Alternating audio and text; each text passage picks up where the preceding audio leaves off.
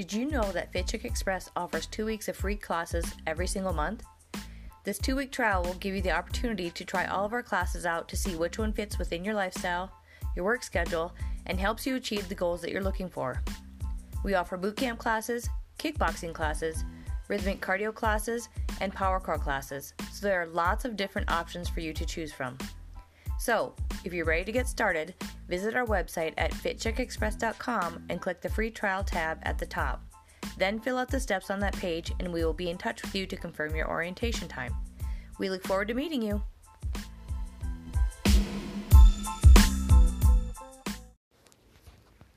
Hey everybody, it's Angie with Fit Chick Express, and today I want to talk about goal setting.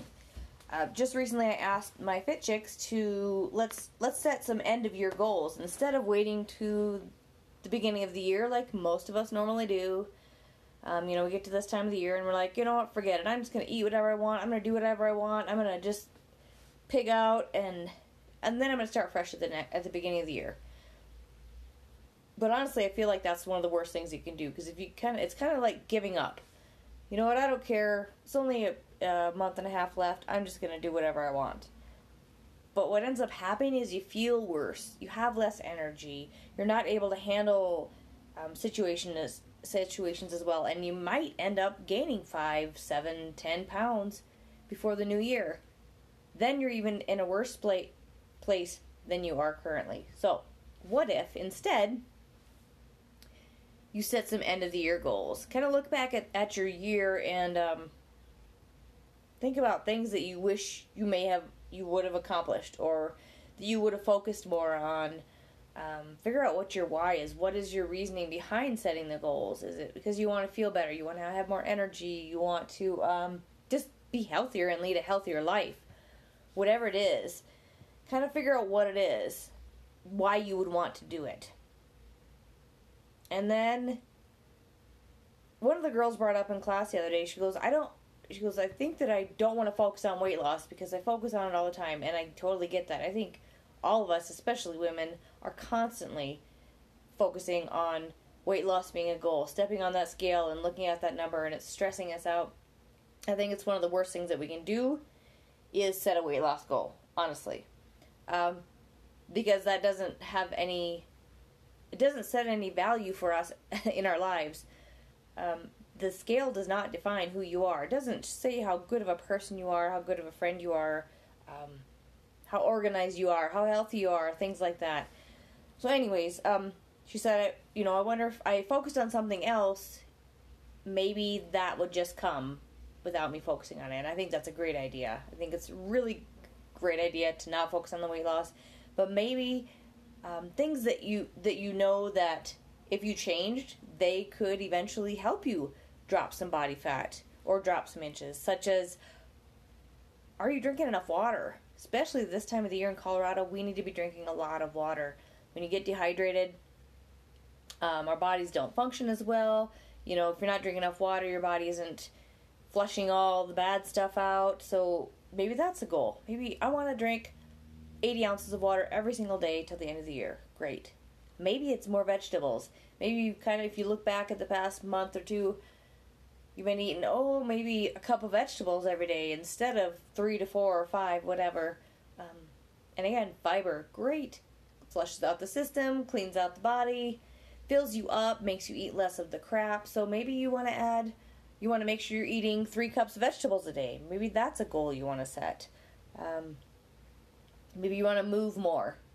Here it's starting to get a little bit colder in Colorado. Not as outside, probably not as active. I know I would rather sit underneath a blanket than get up and move and do some things sometimes, because I just want to be warm.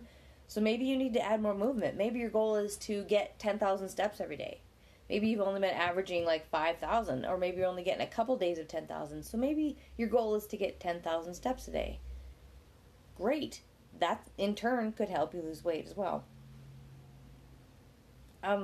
Maybe you need to find an accountability partner. I think that's a good way to do this, because it's easy for me I could be here and say, you know what, I'm going to drink more water.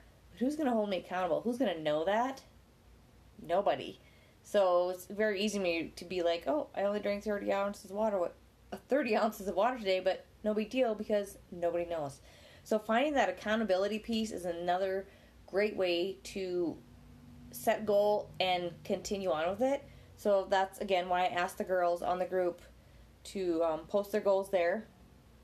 You can send them to me if you want. You can find a friend. Maybe you have a friend that they're always focused on their weight loss goals, or they're always doing this or that. And maybe you could say, you know what?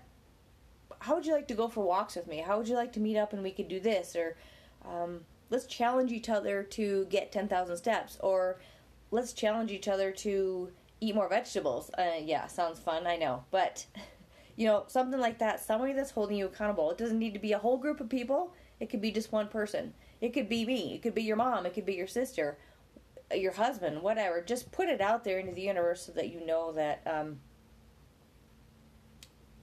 that's going to help keep you accountable and keep you moving in that direction. So I guess I'm here just to challenge you to set some goals before the end of the year instead of waiting until the end of the year or the beginning of the year, starting over when you're already feeling run down and tired and lacking energy. But wouldn't it be great if you were drinking all of the water, eating all of the healthy foods, eating all of your vegetables, moving more, and the holidays come and you feel great. You feel like you have lots of energy. You feel less stressed because you're able to take care of yourself better because your body is functioning better because of all these choices you're making. So whatever it may be, I want you to think about it. What could have the most impact on you and your life in the next month and a half? And who are you going to be accountable to? So good luck with that. And yeah, I hope this year you end on a good note, positive note, feeling great, amazing. And then come 2020, you can extend that goal. You can reach even further. And maybe that's the year that you set some higher expectations. I don't know. I guess that all falls on you. So good luck with your goal setting. Reach out, have that accountability piece, and here's to finishing off 2019 strong.